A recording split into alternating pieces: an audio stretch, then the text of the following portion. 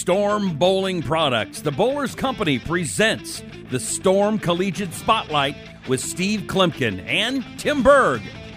Storm's Executive Director of Marketing and Above180.com's Tim Berg are going to introduce a variety of collegiate players, coaches, and key people involved in promoting the sport of bowling. Now, here's Coach K and Tim Berg. Joining us on the Storm Collegiate Spotlight is Francois Lavoie.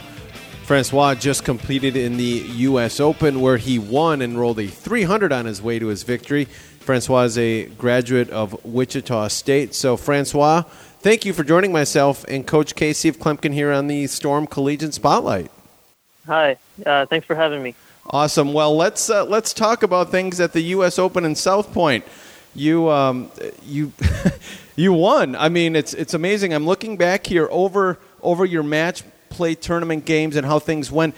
So, Francois, after you shoot the 300, you have to come back and bowl against Marshall Kent. At what point did you think this dream of yours that you've had was going to actually come true? To be honest, I don't think it was before the ninth frame when Marshall left that 10-pin.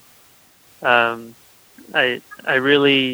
don't tend to think too far ahead, and I don't think that's a productive thing to do necessarily. So I just like to stick with the process and keep doing the right things right and stick to what I do. And I don't think until it was almost mathematically done, I didn't really think about the fact that I'd won the U.S. Open.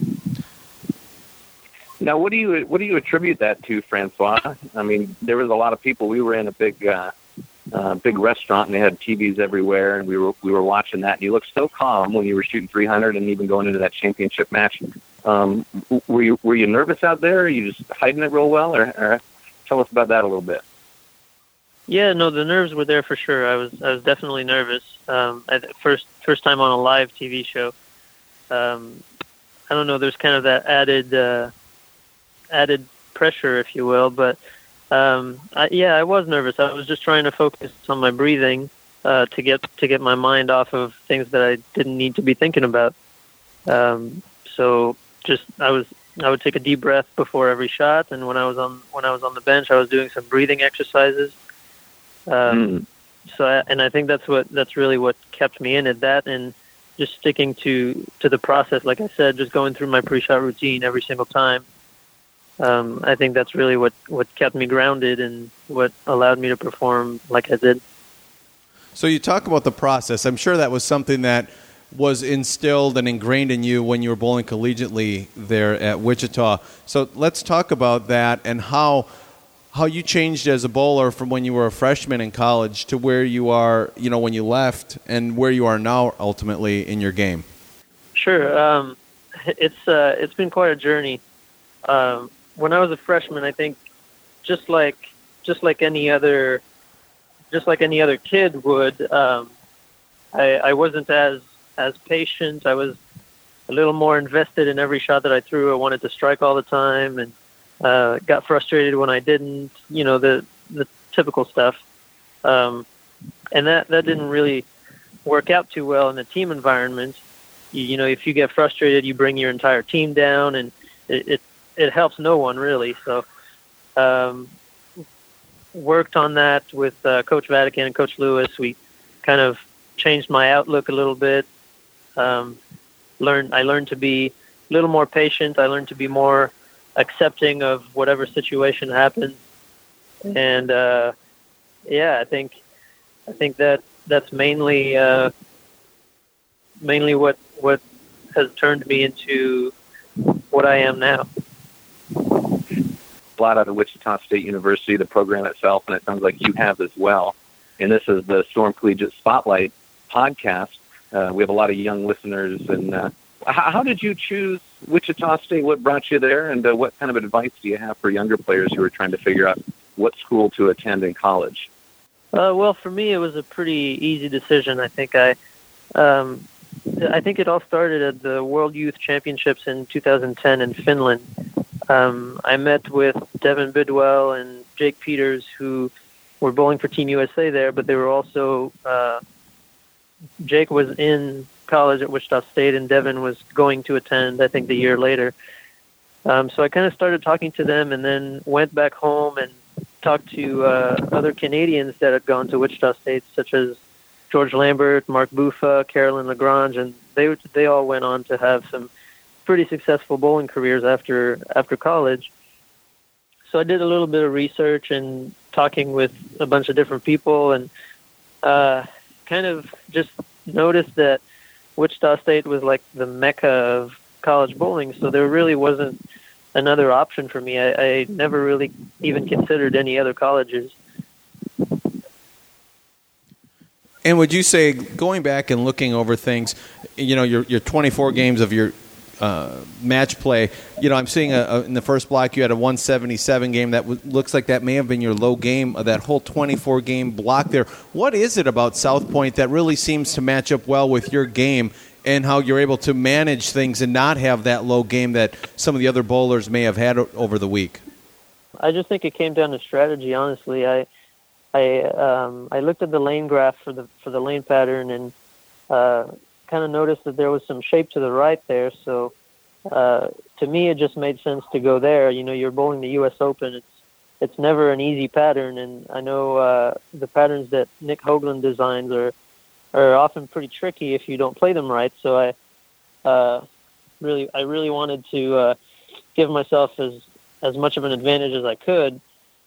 And I think that strategy was very good, keeping my angles in front of me and playing around first arrow around 7 or 8 at the arrows, keeping my angles in front of me until something developed. And then after that, when friction started to develop, I didn't move away from it. I was actually using it. I tried to stay kind of in the dirt the whole time, just as close to the friction as I could, to make sure that the ball picked up early, because we saw a lot of 210s during the entire week, and I pretty much avoided splitting that way by keeping my angles in front of me, getting the ball to pick up earlier. It just kept me out of trouble that much more. And you shot 300 on TV, and the ball you used, Alpha Crux, you used that to win the tournament. As far as talking about your angles and the balls that you chose and your strategy, what other balls did you use throughout maybe qualifying and match play? And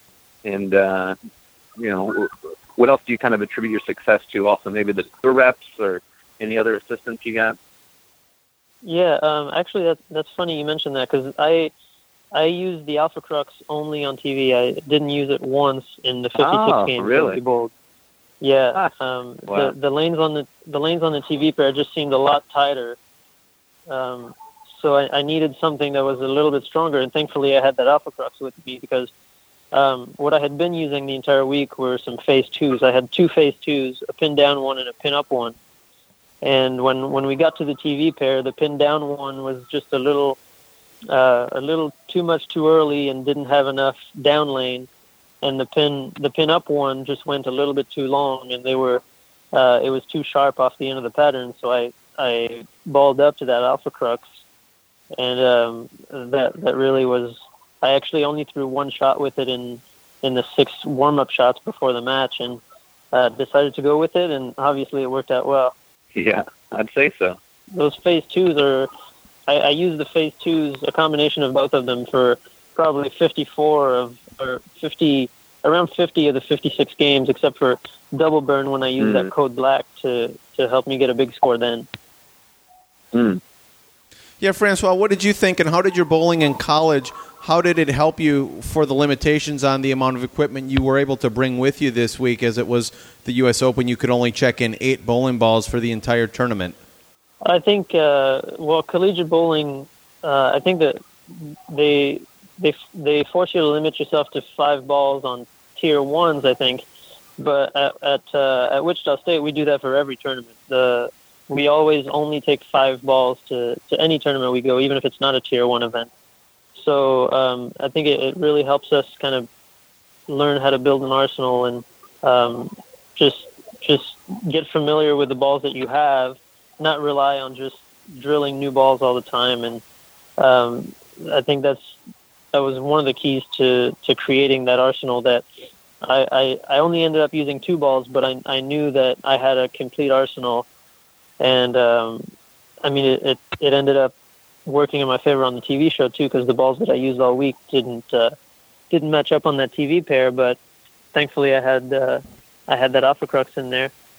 And I think when I'm trying to build an arsenal like this, I'm trying to make sure that I have balls that are pretty versatile, because if you're limited with your bowling balls, it just makes sense to use balls that you can go straighter with, balls that you can open up your angles with, balls that essentially give you more options than just one. And then at the same time, I look a little bit at RG values and differential values to just so I don't have two balls that are too close together. So it sounds like once you get a little bit of a variety in the bowling balls, but I know a lot of kids and listeners that are growing up are used to having maybe much bigger arsenal. So if you're only limited to 5 bowling balls, let's say, you probably got to learn and get pretty proficient at adjusting your maybe axis tilt, rotation, or your ball speed, that kind of stuff. Yeah, exactly. That's where skills come into play, and we work on that a lot at Wichita State during practices. We always do different drills to learn different skills that eventually help us when we get to those situations where the ball isn't maybe matching up the exact right way that you need it to, but you're skillful enough that you can tweak your hand, you can tweak your speed, your loft, or whatever it is, and actually make it work, even if it doesn't necessarily work.